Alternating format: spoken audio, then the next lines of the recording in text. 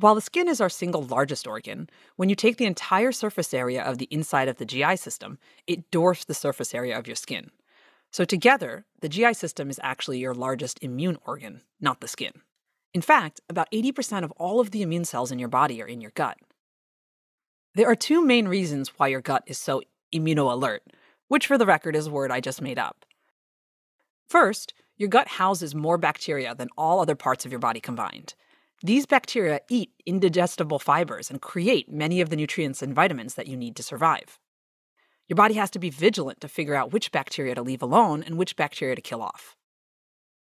The second reason your gut is so immune alert is that a lot of the foreign material you come into contact with on any given day is in your food and water.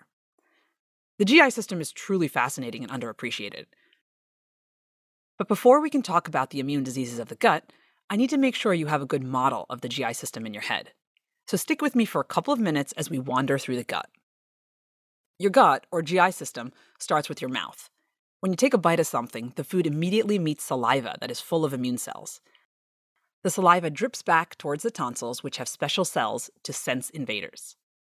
I personally have seen my child bite into something and immediately spit it out.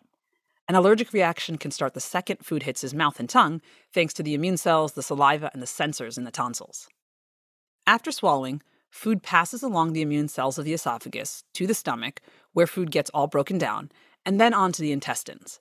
Your small intestine is where nutrients and vitamins are pulled out of food and passed into the bloodstream. Your large intestine is where trillions of bacteria eat all the fiber we can't digest. In the intestines, vitamins and nutrients are pulled out of food and passed across the intestinal wall to your bloodstream. Because this gateway could be a prime target for bacteria and parasites, the intestines are lined with a thick mucus that is full of immune cells. After anything useful is taken out of the food, anything left behind exits out the back chute. So, if you hold that whole system, mouth, esophagus, stomach, intestines, in your head for a moment, you'll notice that the GI system is actually one continuous tube from mouth to colon. The things you eat and drink kind of stay in the tube.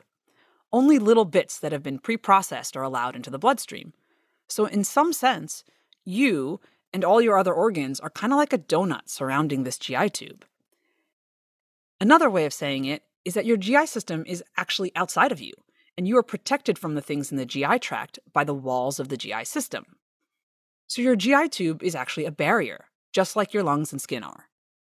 So, you won't be surprised to understand that there are many different immune diseases that can happen in the GI system. We know about IgE food allergies, but there are also food intolerances. There are non-IgE food allergies, like EOE, which we'll hear a lot about today. That one happens in the esophagus. There's also FPIES, which is not a delicious dessert. It's something that happens in the intestines. There's IBS, or irritable bowel syndrome, which is a poorly understood disease of the intestine. And that long list still leaves out autoimmune diseases like celiac disease, Crohn's disease, and ulcerative colitis. There's actually so much to cover when it comes to the GI system that I chose to leave out the autoimmune diseases. Instead, we're going to talk to some of the doctors that focus on IgE and non-IgE allergies of the GI system. My name is Ben Wright. I'm an assistant professor of medicine at Mayo Clinic, Arizona. I trained in pediatric residency at the University of Utah and became very interested in food allergy. I was fascinated by the fact that somebody could be healthy and then eat a food and then suddenly be deathly ill, and wanted to figure out ways to treat those patients. In general, if someone says they have a food allergy, what they are talking about is an IgE antibody-related allergy of the gut. This is the same kind of allergy that we see in allergic eczema and allergic asthma. But it is now recognized that there are also food allergies that are not IgE-related, the same way that there are other kinds of eczema and other kinds of asthma. Because of his research, I asked Dr. Wright to explain the difference between IgE and non-IgE food allergies. So, IgE-mediated allergies typically are associated with acute onset symptoms, so hives, swelling, difficulty breathing, anaphylaxis, and they're typically caused by basophil and mast cell degranulation. So those are the immunologic responses that are driving those acute responses. As he said, the hallmark of IgE allergies is that the reactions are immediate and fast. But in non-IgE mediated allergy, usually there are more delayed reactions. So FPIES, or food protein induced enterocolitis syndrome, would be an example of a non-IgE mediated reaction.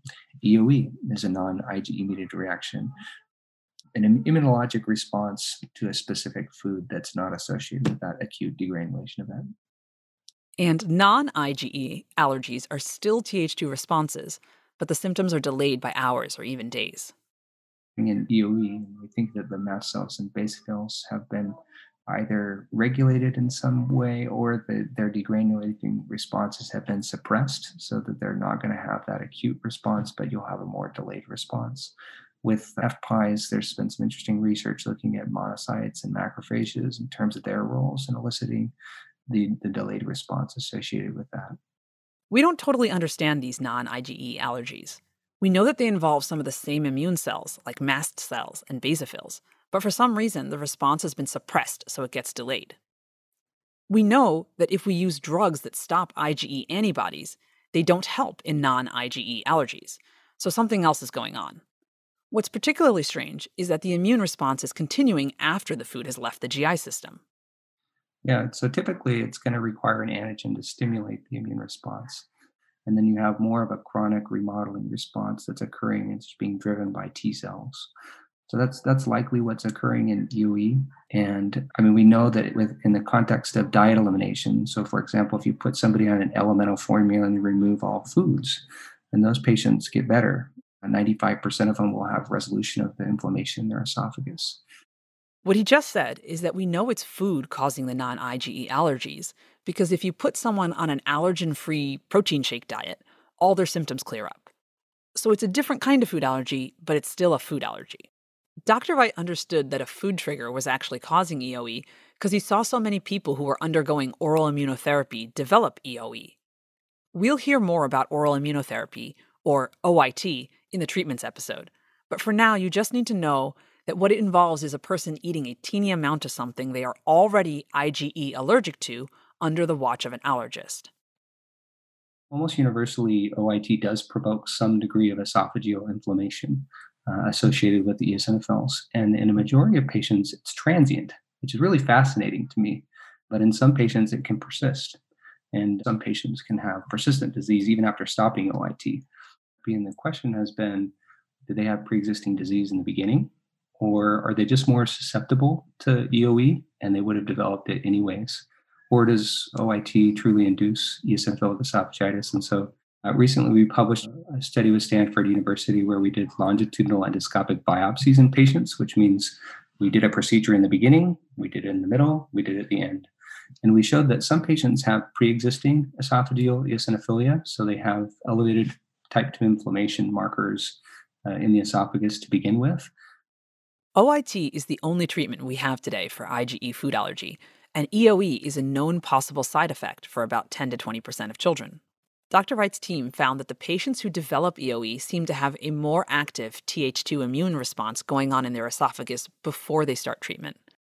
But his study actually uncovered something even more interesting. One of the things that we found that was universal in all patients prior to starting oral immunotherapy is that they had evidence of barrier dysfunction. So if you look at the esophageal biopsies of all the patients, they have dilated intercellular spaces, which means that the food antigens can penetrate through the lining of the esophagus and provoke immune responses. His study found that all the patients undergoing OIT had broken barriers of the esophagus. There were actually gaps between the cells of the throat that could let food through. I think that Ruslan Mechtetov, who's a scientist at Yale University, really has the right idea that allergic responses are actually initially protective responses that after they persist start to become maladaptive. So if you think of the epithelium or the lining of the esophagus or the GI tract as dike or levee.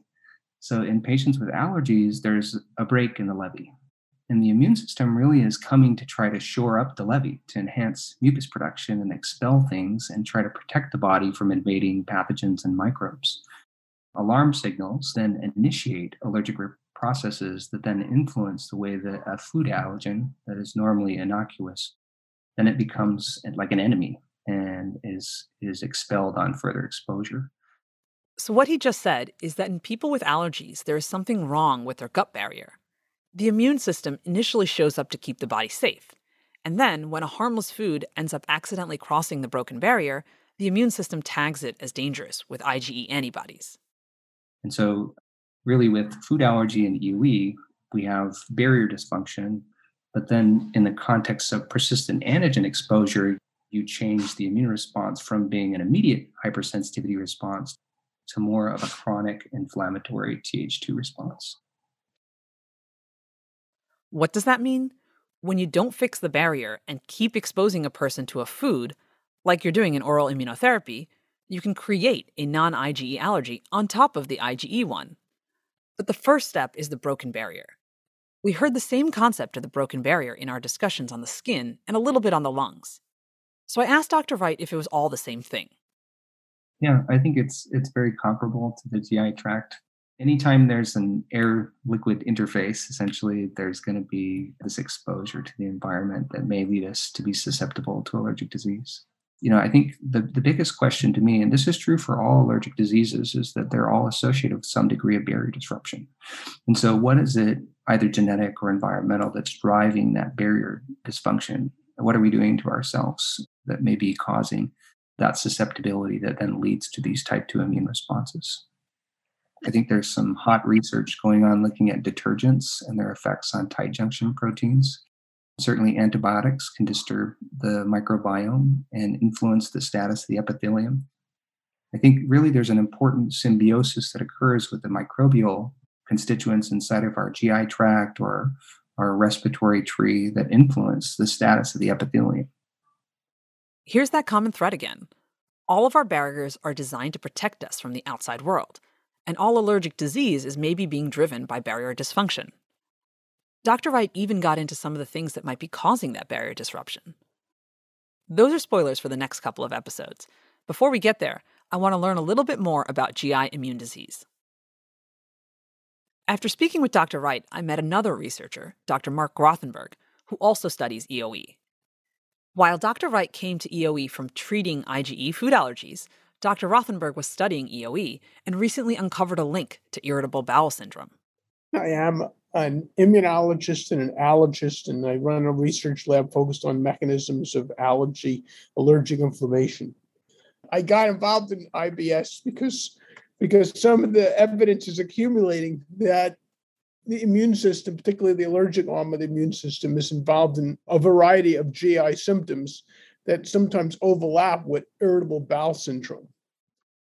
Irritable bowel syndrome is abdominal pain and discomfort that lasts at least 1 day a week and is chronic in nature.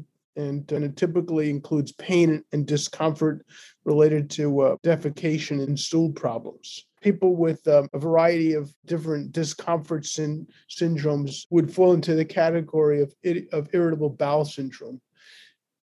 Irritable bowel syndrome in general is defined as an idiopathic disease, one in which there is an absence of pathology, meaning that there's no evidence for an inflammatory process, whether it be by scanning or by endoscopy followed by biopsy, is generally normal. Very common, could be up to 10% or more of the population has GI symptoms that might fall into the category of irritable bowel syndrome. You almost definitely know someone with IBS. It's super common, but because it involves, as he said, defecation, most people don't like to talk about it.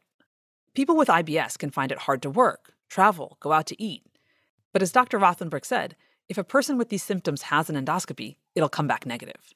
So people suffering from IBS are often just told it's in their heads, or they just have to change their diet, but they don't really know how. Turns out, it's probably another immune disease.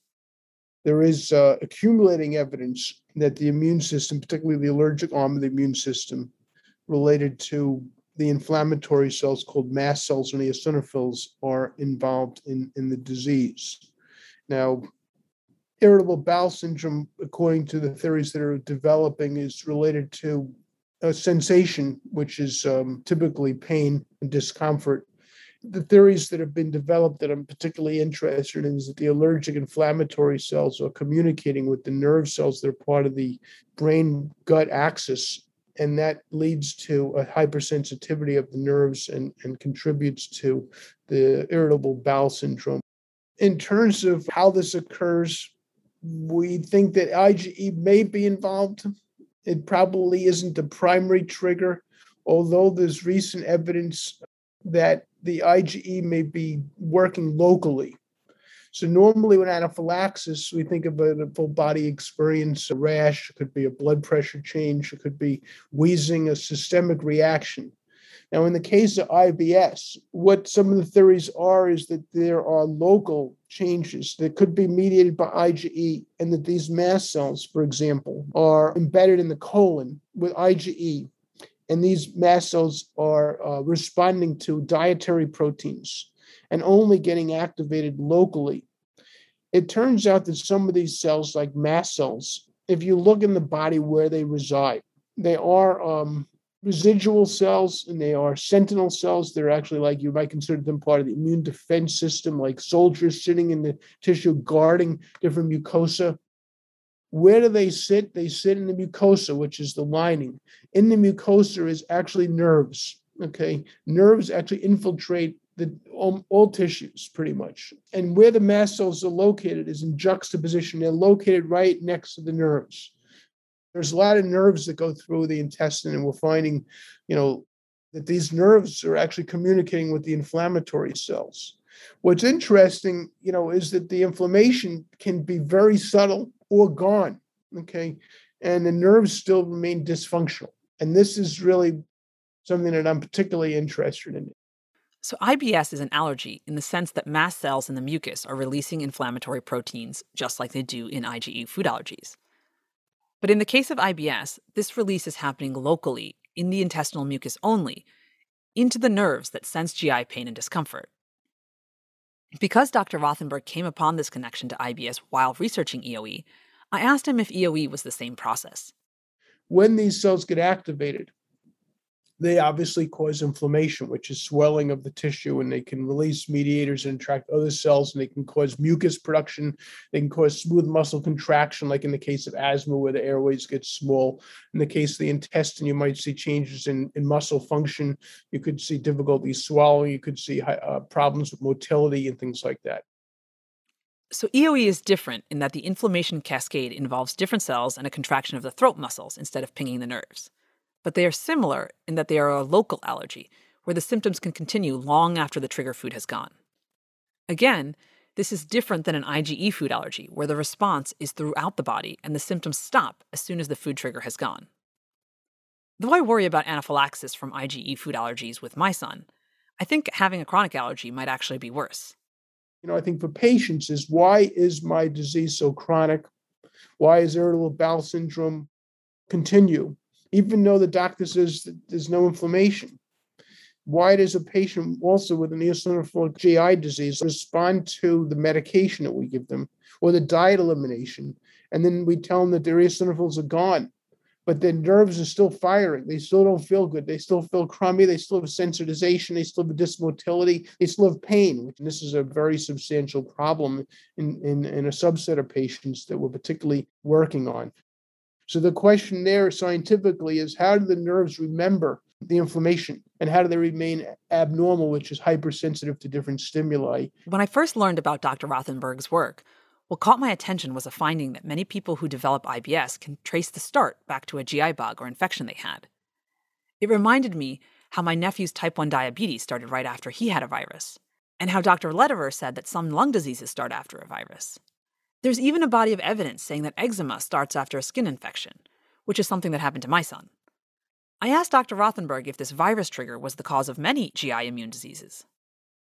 Yes, we often see that there are infectious triggers for these chronic GI diseases, whether it be IBS or EOE or eosinophilic GI disease. That the infections, and it depends on which ones, but basically it could be a parasite, it could be a bacteria, it could be a virus, it could be other types of pathogens.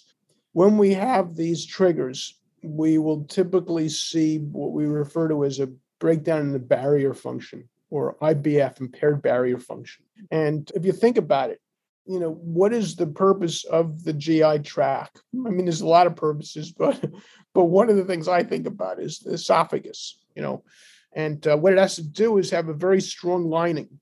Basically, when you break that barrier, you no longer have the separation of what's inside the lumen from what's going to be absorbed. when you have a break of barrier, you're going to absorb things, which include not only the pathogens, which can migrate into the mucosa and even in some cases into the whole body, but you get the proteins and the allergens and the dietary molecules that then get absorbed. And the immune system is actually sitting right below the mucosa and inside the mucosa, the bottom levels of the mucosa. And that activates the immune system. And this is a fascinating component to think about. The only organs in the body that have memory is hopefully your brain and your immune system. So they're actually communicating with each other through the brain immune gut axis. If you remember from a few minutes earlier, Dr. Wright said almost the same thing about barrier dysfunction. Well, why isn't there more of a focus on just Vaselining the GI lining?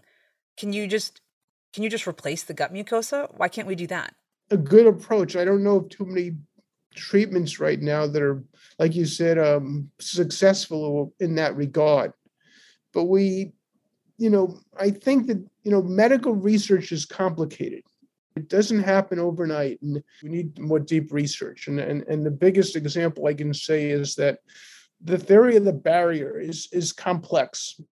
And it's not just simply just applying a sealant, like you said. And we know that because people have tried this on the skin, at atopic dermatitis. And it's not like it's a a home run, putting topical emollients and barrier creams on the skin to prevent the eczema and then prevent the atopic march. There's some data that it's working, but most of the data is indicating that it's a lot more complicated than just putting a sealant on to repair the barrier.